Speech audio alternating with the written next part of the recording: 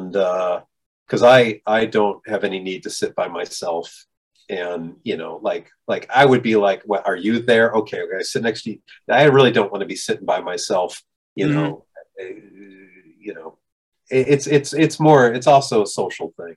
Oh yeah. Uh, but there is no point for comics dealers to do something like GalaxyCon or a lot of these, because, or just very little reason. And so what has happened is, uh, the artist alley, the creation of the artist alley artist as a career, that's something that's happened over 10 years that is just the weirdest for I think my generation of commercial artists, is to see the creation of pop culture convention artist as a career.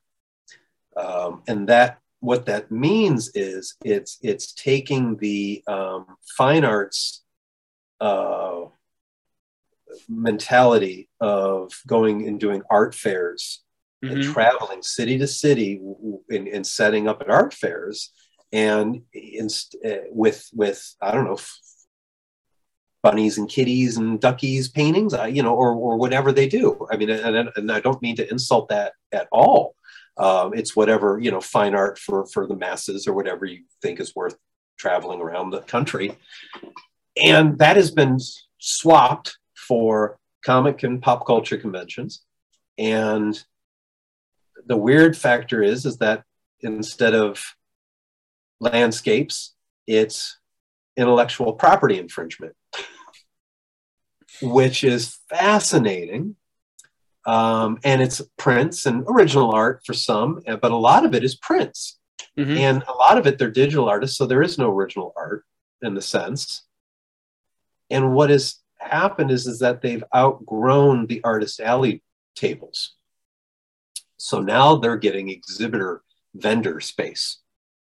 So when you get to a lot of these pop culture places, that a lot of the collectible comics people have said, there's just no reason for me to be here. Mm-hmm. Or they're just getting bought out by the artist alley, the traveling pop culture convention artists now set up in these exhibitor spaces, because they can get 1, 2, 3, set, and they can build this gigantic monolith ode to copyright, intellectual property theft, and sell their prints. And it's fascinating to me. And I talked to one of those guys at GalaxyCon, who was actually a pretty smart dude, in the sense that he had done everything he could to do his due diligence to like talk to Marvel lawyers, and which they said, as long as you're not horrible as an artist, and as long as you're not demeaning our characters, as long as you're clear with what you're offering, and it's not, just prints, we're okay. But the problem is that people assume that that's everything. Mm-hmm. Everything has that opinion. Do you call everybody?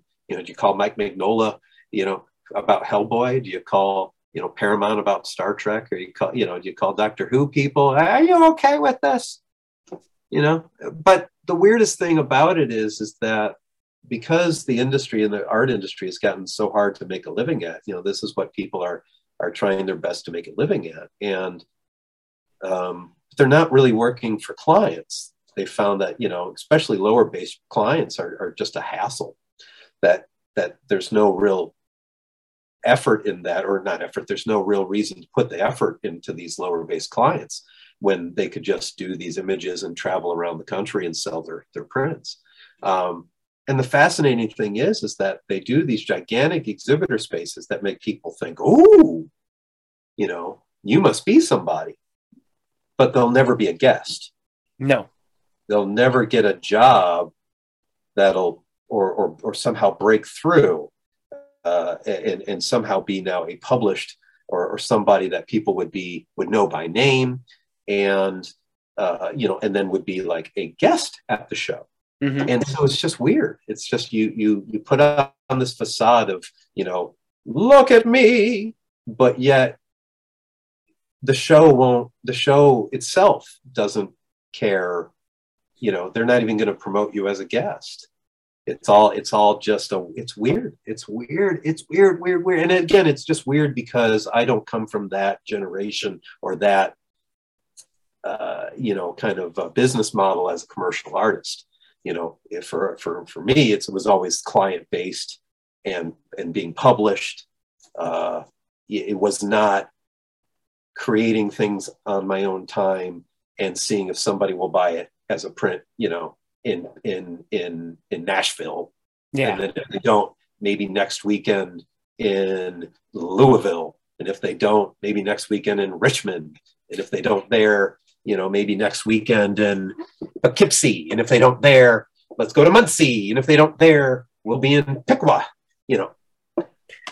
I mean, and it's just weird, man. It is. And you were saying that,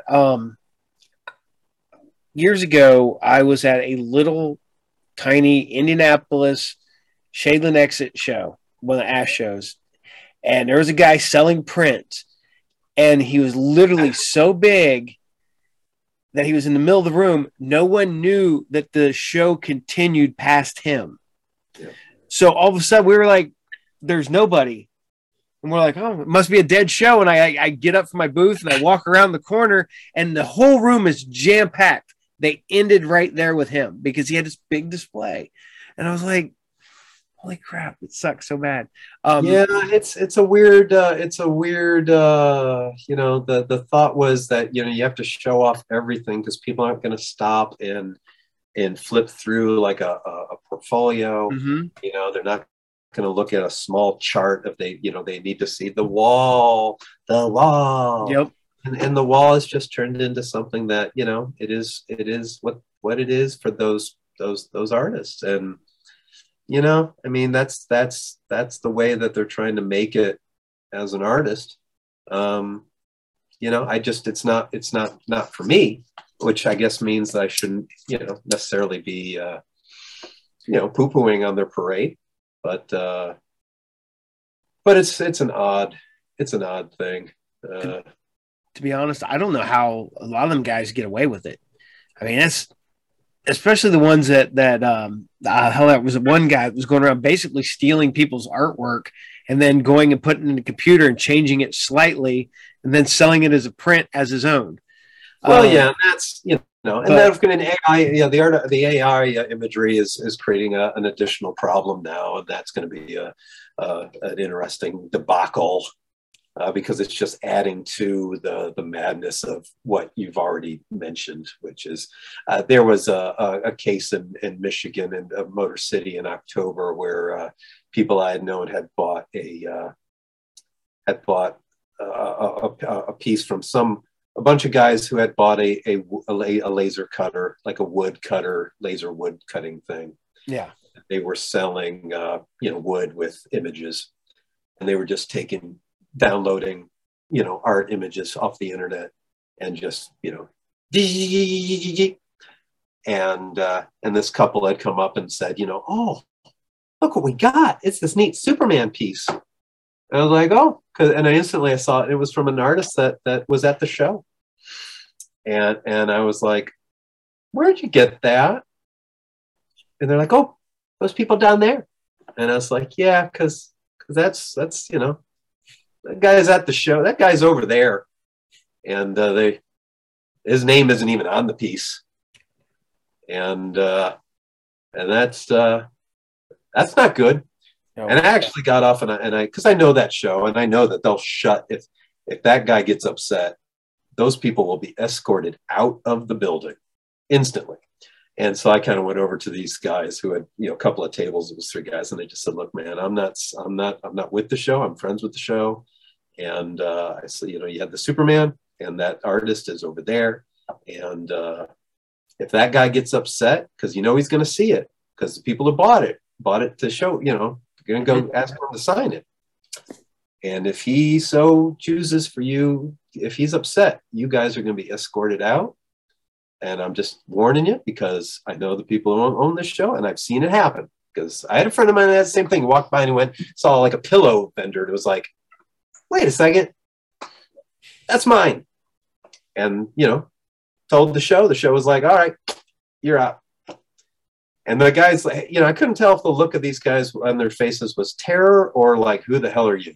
But either way, it was fun just to go and talk to them and say, you guys just, what the hell are you doing? But it's people buy all this technology, and that's the thing that everybody's talking about with the AI art and how it takes from other artists, and we've just gotten used to taking, because it's part of conventions now for any artist. I mean, look, it's Captain America. It is, if you're gonna be there as an artist, most times you've got these things for people to see, because like for me, it's just boring having SpongeBob and Dora, or whatever, Paw Patrol, whatever. It's just be nice to have, or zombies. It's nice to have Superman or something to and that gets people's attention, especially with the likeness stuff. Yeah. But yeah, people just gotten used to just taking and taking and taking, and be it music files or movie files or characters or whatever, or art, and it's just yeah. What it does when you're an artist, when you go into these environments, is it unless somebody's really got a creative style or something, it just doesn't become inspirational. You just kind of, and that's why you go to something like Heroes Con or something that's a little bit more juried or a little different in the amount of artists, and all of a sudden you do start going, oh crap, that's the response you want to get from being in a convention full of artists. You want to go, oh shit, jeez. Ooh, I gotta maybe work a little harder here. You want to see everything, and I work from photo reference, so anytime I see another artist that works from photo reference, if they're not doing something different or better, then it doesn't, it doesn't do anything for me. Mm-hmm. And if it's worse, then it just kind of makes me feel a little, just kind of. It doesn't make me feel better. Ha ha! You stink. Better than you. I'm better than you. No, it doesn't have that effect. It just has this kind of like, because I know what it is. I know it's just techniques from photos. It's not that creative of a thing. So you better be really damn good at it. Or you better be, Drew Struzan and have insane design abilities and insane technique and insane abilities and insane color sensibilities, Then you go, oh crap, gotta up the game there, buddy. So you talk about it, man. It's like I've seen, I've been going to conventions for so long that I've seen some of these artists that their art's never changed. It's passable at best, and it's been like that for 20 years, and they're still doing shows, they're still out there pounding the pavement, and you're just like, you can't be making anything. How are you paying to be here? Well, and for some people it's their hobby, and bless their hearts for it. Art can be, it's also subjective. Well, it's subjective, but also in terms of what it is to the artist, mm-hmm. in terms of how it, what position it fills in their life.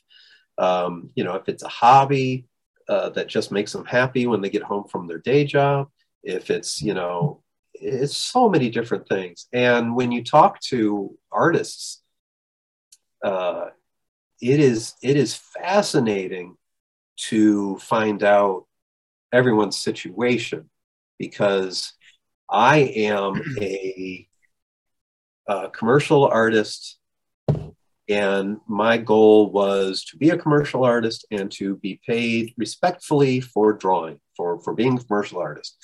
It was not that I wanted to draw Batman. It was not that I wanted to do my weird, comic strip. There was no, I don't want to sell out. A lot of art students, I don't want to be a sellout. I don't want to be I don't want to whore myself out to just any corporation. No, man. if it's, unless it's something really horrible, but for the most part, you want me to draw Stouffer's lasagna ads? I'll draw Stouffer's lasagna ads. I've done that. That was fun. Paycheck was great. It was drawing. It was not digging ditches. Yep. Thank you very much. Bless your hearts. So, but my career has been that it's all on me. My wife, my spouse was not, she's a vet tech.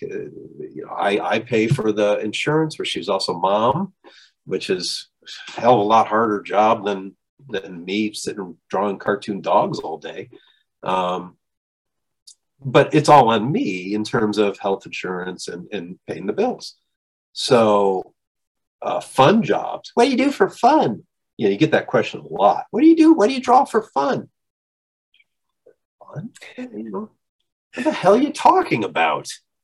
I draw, maybe I get paid to draw Batman for fun. But even then, if you do 20 of them, you're like, oh God, it gets old. I like the zombie. Oh, I bet the zombies are fun. Yeah, by the 35th card, you're just like, oh, okay, and that's enough of this. So when you meet other artists and you say, well, how are you spending all this time on these things that are, either portfolio pieces or fun, and occasionally it's the spouse has a good job. You find out weird little things like that. Yeah. And it's just the way it goes. And I learned that lesson very early on when I was just going to go into freelancing. I had lunch with another artist and a good friend of mine who's also a commercial artist, and this third guy, and he was just Debbie Downer all damn lunch about being an illustrator and all the clients, and they weren't paying, and all low to these jobs, and he was refusing these jobs and blah bitty blue. And after lunch, I called up my buddy. I was like, what the hell was that? Because I was just thinking about going into full-time freelance, which I've been doing for 23 years, 24 years. Mm-hmm. So I was just going into that. And it's like, what the hell is up with this Debbie Downer guy? And he's like, oh, yeah, his wife has a really good job. And so he just gets picky and just gets, he can afford to just poo-poo everything instead of just figuring it out and taking on the work. And, which is what we do. We just figure it out. And if something isn't going to work, you go and you find something else.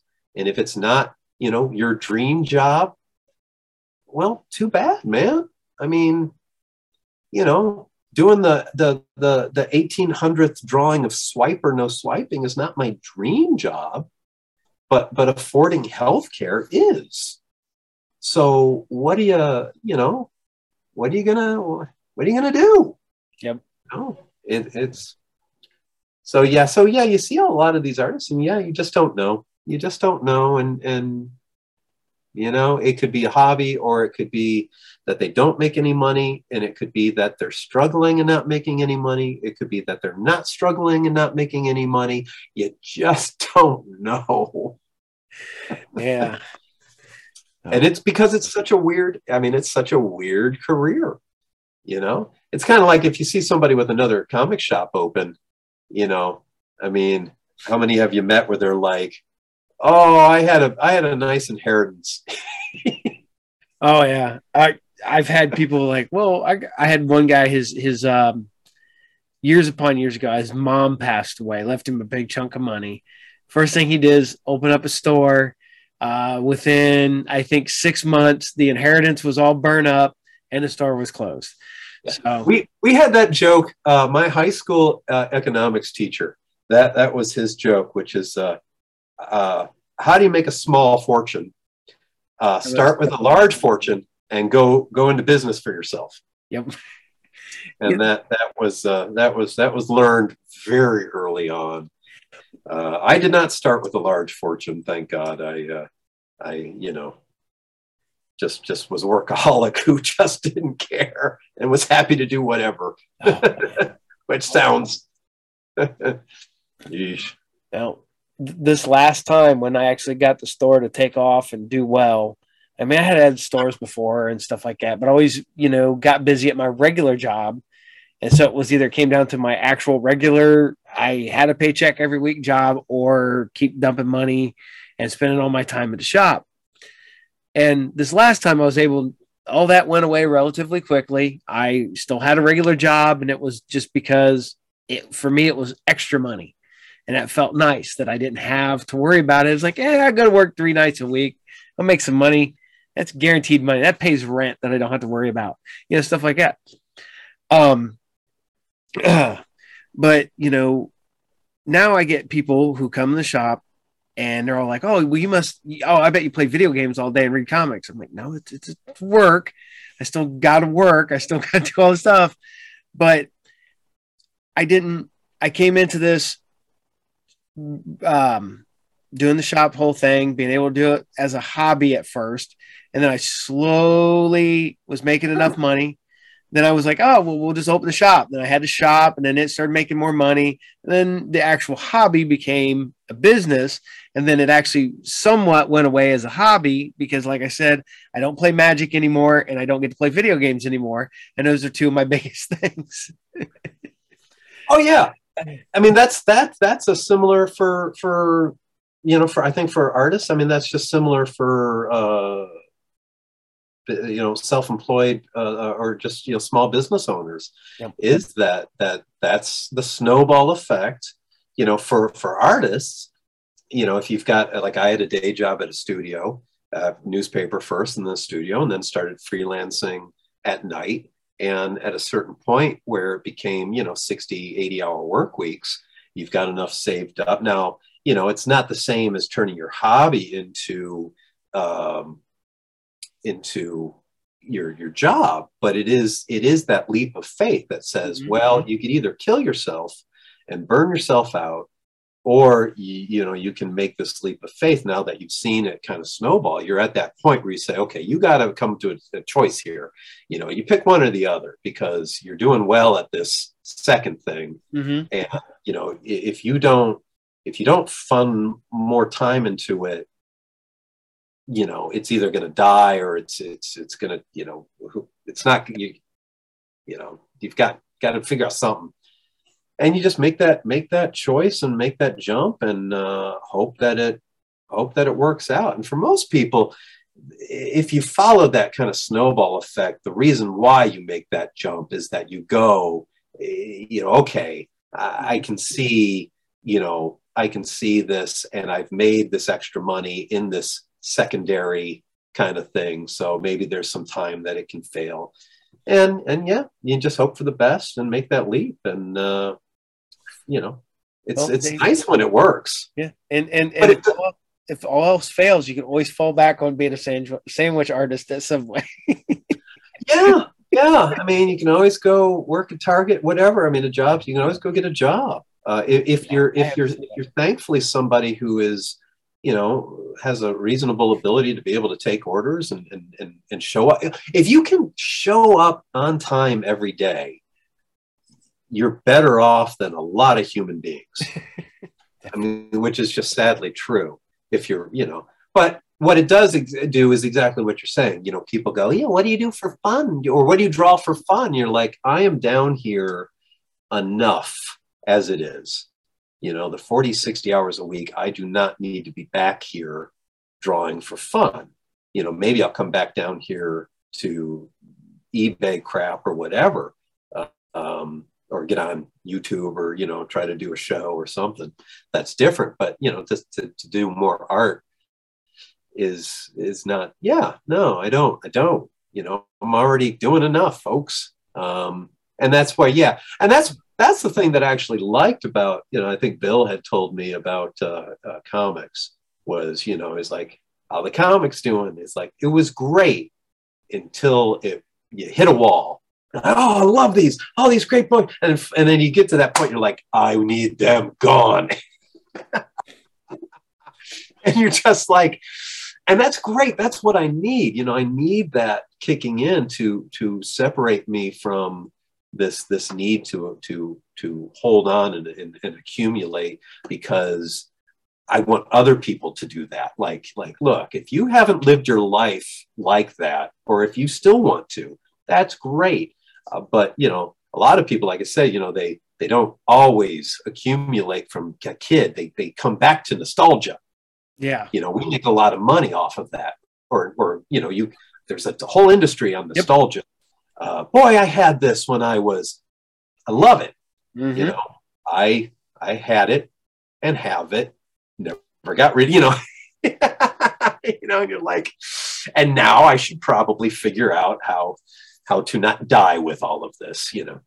But yeah. So yeah, the art stuff, yeah, it doesn't. I'm looking forward to getting to a point where I can try to do things that are more projects for myself and see if there's a way of selling them later. But I mean, that takes retirement in a sense. Yeah. You know, that takes getting to a point of where everyone, you know, my family's taken care of. And, you know, hopefully that'll come sooner than later, because I wouldn't mind, you know, there's a lot of things you see, like we talked about the movie posters stuff and things like, you know, spending a week on a piece.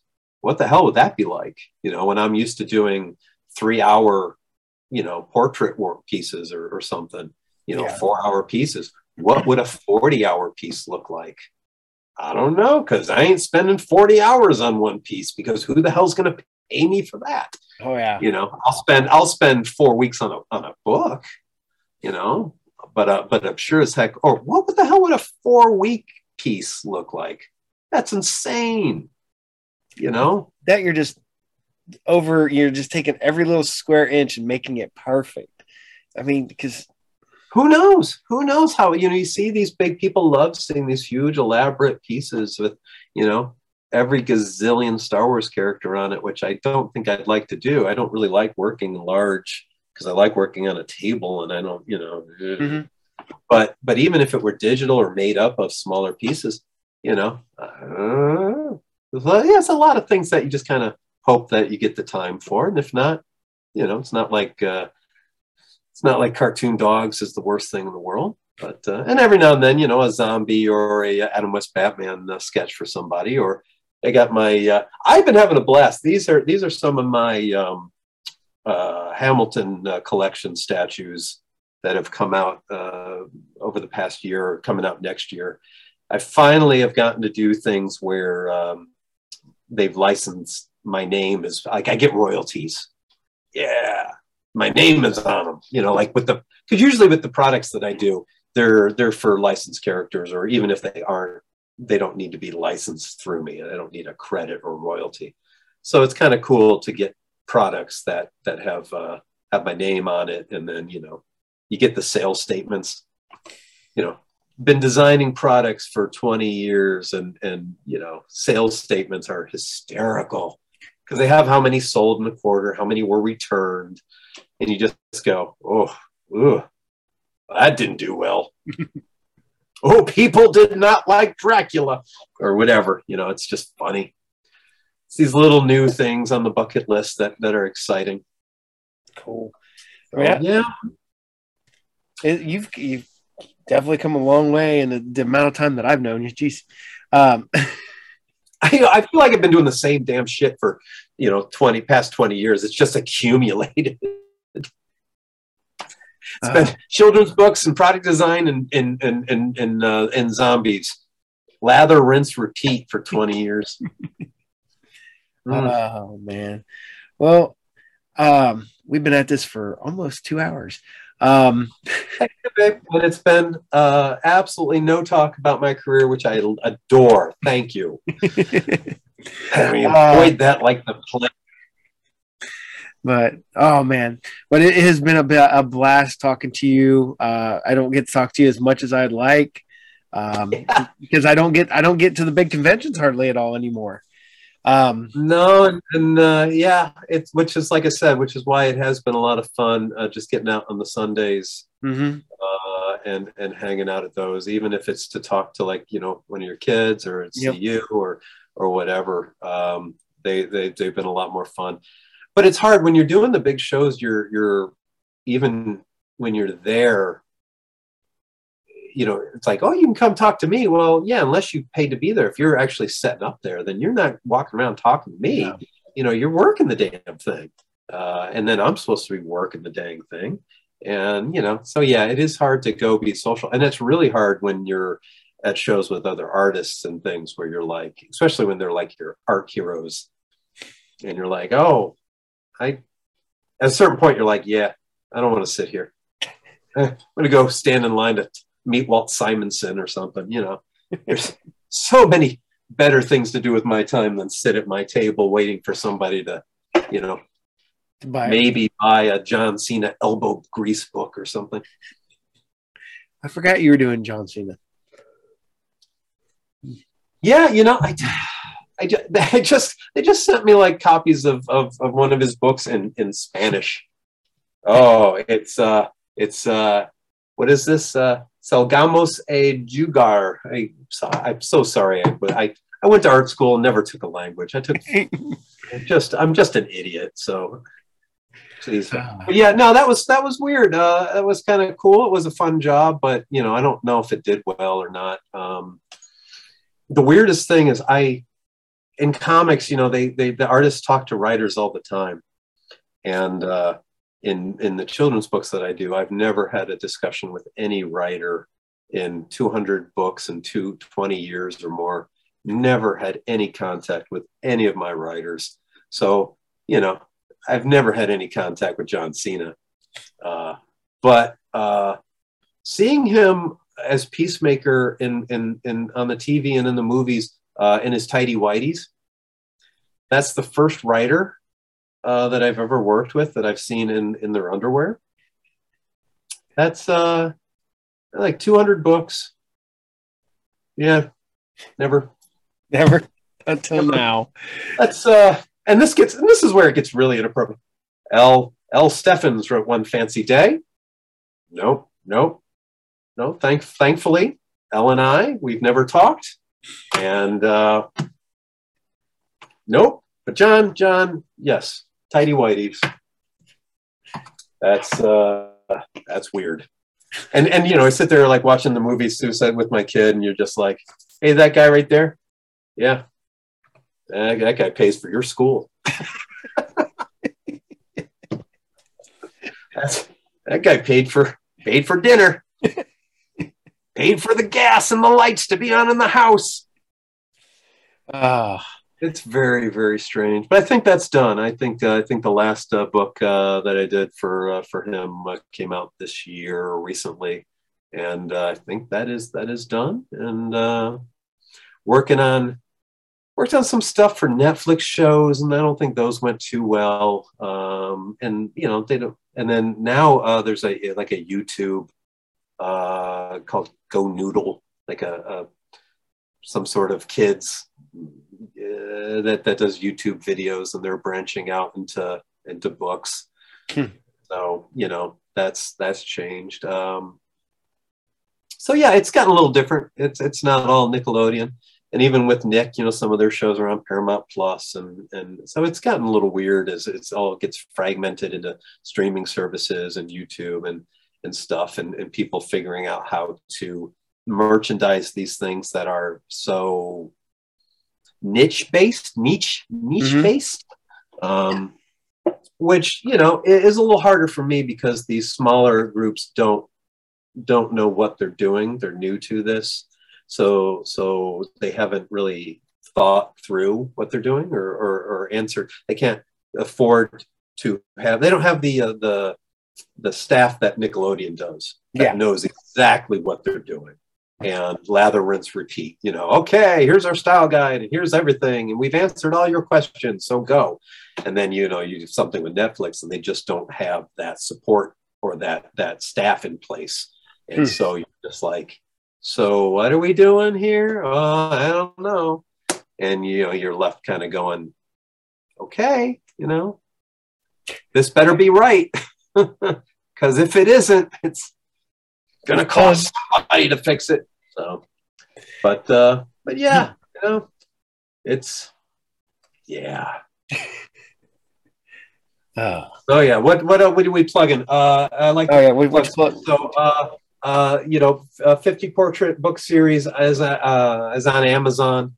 There's 4 of them right now. It'll be a new series next year, probably new hardcover, maybe a larger collection of the past 3 years of stuff.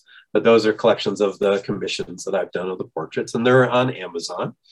And then the kids' books are the kids' books. I don't think I have to plug any of those, but lately it's been, I'm working on Paw Patrol, the movie 2.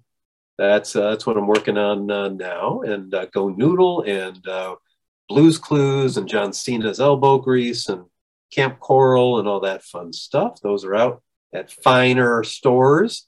And then Hamilton Collection has got some of my monster products that are coming out. More will be coming out next year, and then maybe more if they sell. But those are on the Hamilton Collection and the Bradford Exchange.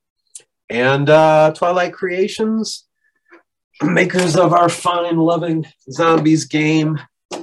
Oh, Zombies. That was celebrating its 20th anniversary, but it's stuck in a factory in China. 20th anniversary would have been maybe, I don't know, getting close to 2 years ago. Oof. But there's a new expansion of that should be coming out on early next year. And there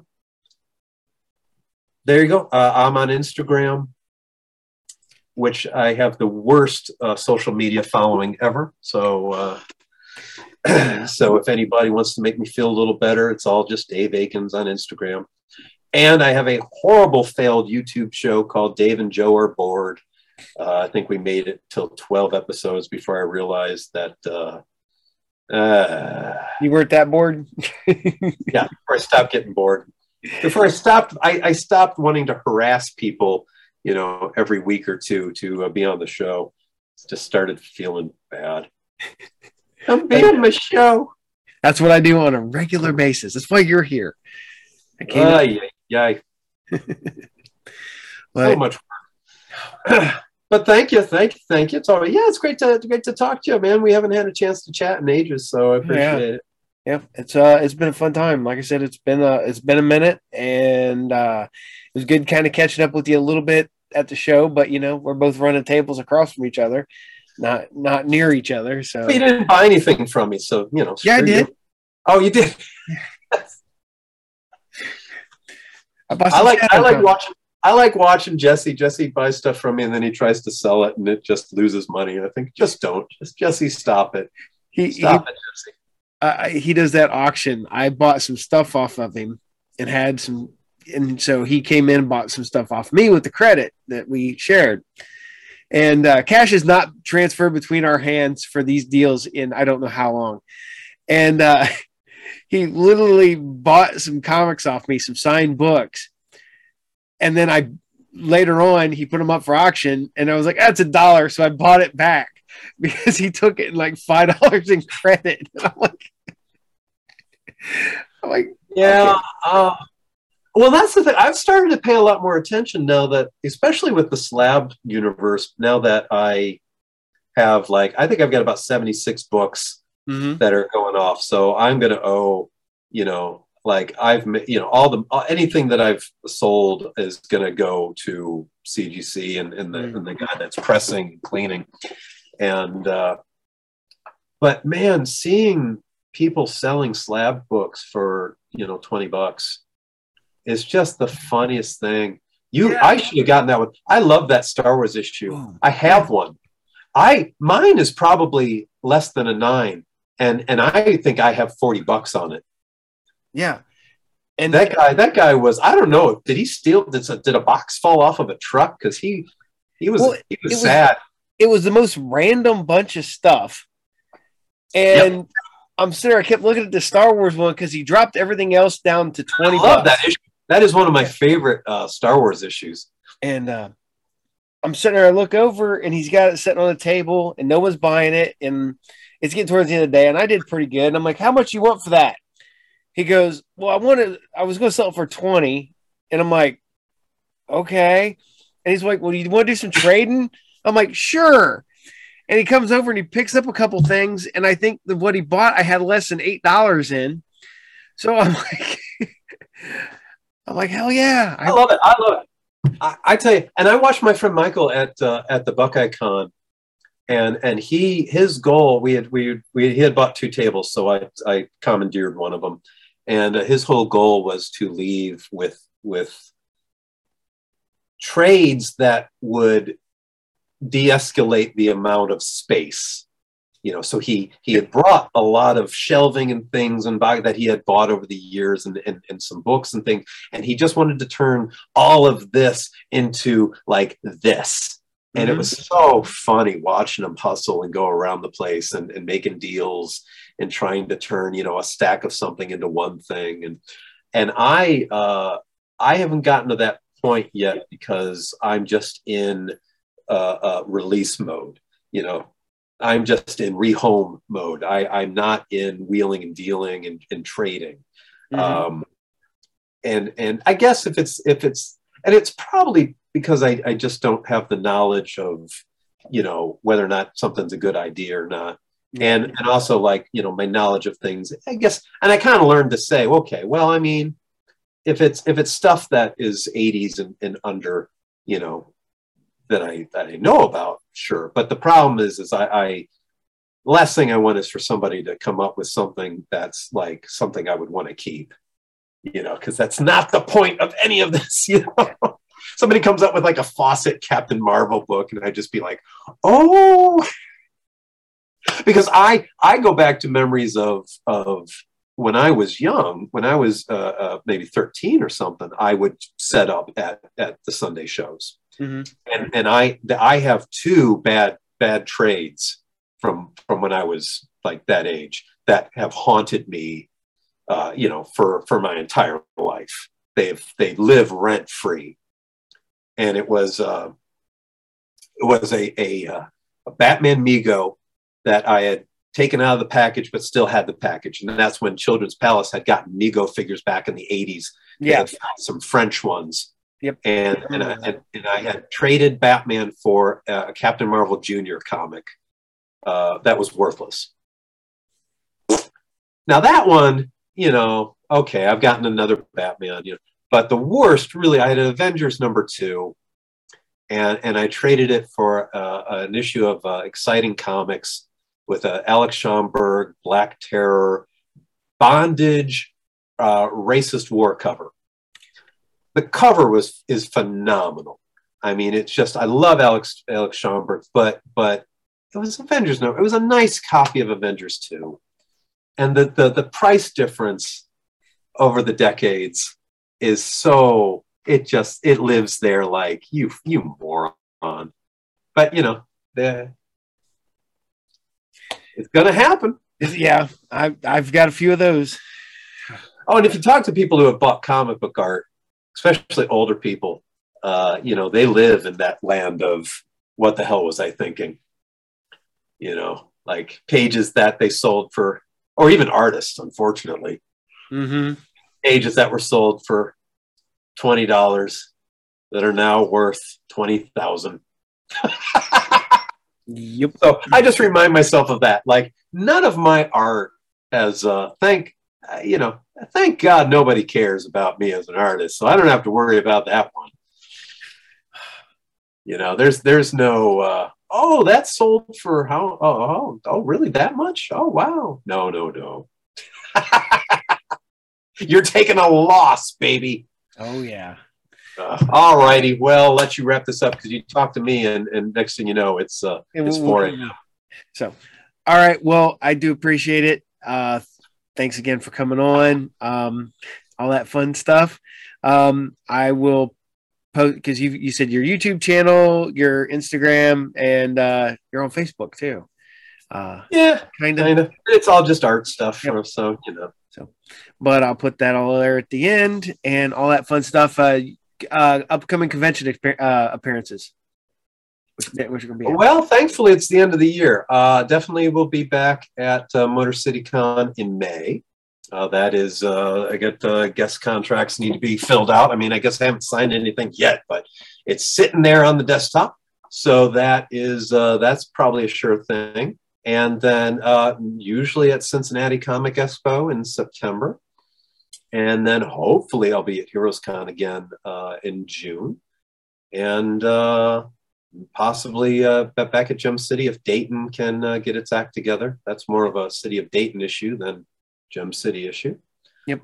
And then, if you're around Detroit and Columbus and Ohio, you might see me at some of these Knights of Columbus or Jim and Dan or Buckeye shows, just sitting there, not drawing. Selling your wares. No, not mine. No, just things that unfortunately I've accumulated. Yep. So, all right, man. Well, you have a good night. Hey, you too. Happy holidays. Let's date the show. Happy holidays for you and whatever you celebrate. Merry Christmas and all the other holidays. All the other things that everybody celebrates. Yep. And let's get over to 2023. Yeah. Hopefully it'll be better. Because 2022 has been a weird one. Just when I think after 2019, I thought it can't get any weirder. Then 2020 hit. And then you think it couldn't get any weirder. And then 2020. Oh, this year is just, thankfully, it hasn't necessarily been an awful year. It's just a weird one. We're all still alive, so that's good. Definitely. All right, Daddy. Hey, thanks so much. And congratulations on all of your YouTube success. I mean, I'm not kidding when I say after doing 12, I like doing live shows just because it amuses me. But just after doing that, and you really have to put the time in, and you really have to be patient with growth. And I just know from watching, my social media just get stagnant. I just have no confidence in putting that time in. But you've done gangbusters, so congratulations on all the shows and whatnot. Oh, thank you. It's just persistence, man. Yeah, you gotta do it. You gotta put the time in, and that's not easy. When you're getting 40 views on something, and you just go, was that worth 40 people checking in? That's what it was when I first started, and then all of a sudden you'd get a little more and a little more and a little more, and then I started a different show, and then I got more and more, and another show and got more, and it's weird because I've been invited to a convention as a guest, which I'm a guy who does a podcast and a show. It's nothing big. I've gotten sponsorships, I've gotten stuff like that, and you're just like, dude, and nothing's I've never made a penny realistically off this. All I've ever done is, the money goes away, money does not come in. So. Well, but there's, I think, to a certain extent, there's when you spend time on things and it reaches an audience that could maybe come over and hang out in your basement, but then you kind of go, oh man, why don't you just come over and hang in my basement? When it gets to be 100, 200, 300, when it starts to get to be like an outreach, and then you kind of go, okay, well, this is different. This is at least, the monetization, whatever. But if you're reaching, at least, getting a sense that it's worth the time. Oh, I'm looking around because I was seeing if the box was close. I had a guy send me a package full of old toys. And I'm like, he's like, what do you got? I was like, dude, they're sweet, man. I was like, these are cool ass Robotech toys from the 80s. I was like, they're in my personal collection now. It's good stuff, man. Yeah. And he sends me a handwritten letter thanking me for the show. And I'm like, that's a stalker. I'm just saying that right now. That guy is out. He's watching you right now. No, the guy's watching. He's like, how dare you? I did a nice thing. You did. It's lovely. Unless it was the Matchbox stuff, and those things are crap. No, I'm just kidding. I got the Veritech hover tank, so something I never had as a kid. Now I have it. That's awesome. I cleared out most of my Robotech toys probably 20 years ago. Yeah, I don't know if that was a smart move or not, but they're gone. But I had a bunch of those, and they are out the door. Rats. Making some males happy. Just think of it that way. So hey, yeah. Oh yeah, they there was a point where they just hit a price point where you're like, I'll take the 200, or something, Yep. I say that nothing. I say, I don't want to sell stuff, but there's always that point where somebody offers you the right amount of money. And you're like, okay, It's sold. Oh, and oh yeah, and that's the thing. Like, I'm that is the mentality that I've got. The thing that I don't like, and again, you'll never get me off this show. I always tell people that the biggest problem with having a collection that spans, let's say the 70s to now, is that the 90s are worthless, especially and the 90s up until now. Like there is that Batman movie dead stop where 89 seems to be almost like a point where a huge amount of toys just become worthless. And I'll go into toy stores and I'll see Hook figures and I'll see Police Academy figures, and I just go, who are you kidding? This is the stuff that Children's Palace could not give it away at 90% off. These were peg warmers, and they're still peg warmers. This is, and maybe you can get your $15, like all the Toy Biz figures that were the early Marvels, all the Playmates Next Generation Star Trek figures, all the McFarlane toys, that huge explosion in the 90s, all the Star Wars Return stuff. It is all worthless. And so when you look at your collection, you go, okay, well, let's start selling stuff. And you go, yeah, if you do that, well, what are you going to be left with? Yeah, all the 70s stuff, anything earlier, anything you picked up, because I was born in 73, anything pre-73 is, not nostalgia. It's just cool. That's, it goes, okay, 70 stuff goes and all the cool 80 stuff goes. And I'll be sitting around with stuff that I bought when I was in college and older, mocking me, like DC Total Justice figures and Next Generation figures on the shelf, just going, you should have bought the beers instead of the toys, Dave. You should have been meeting girls in bars and having fun instead of being a weird shut-in playing with dollies. You don't even like us. Regret. And that's the problem. That's the stuff where you're just like, oh, is this?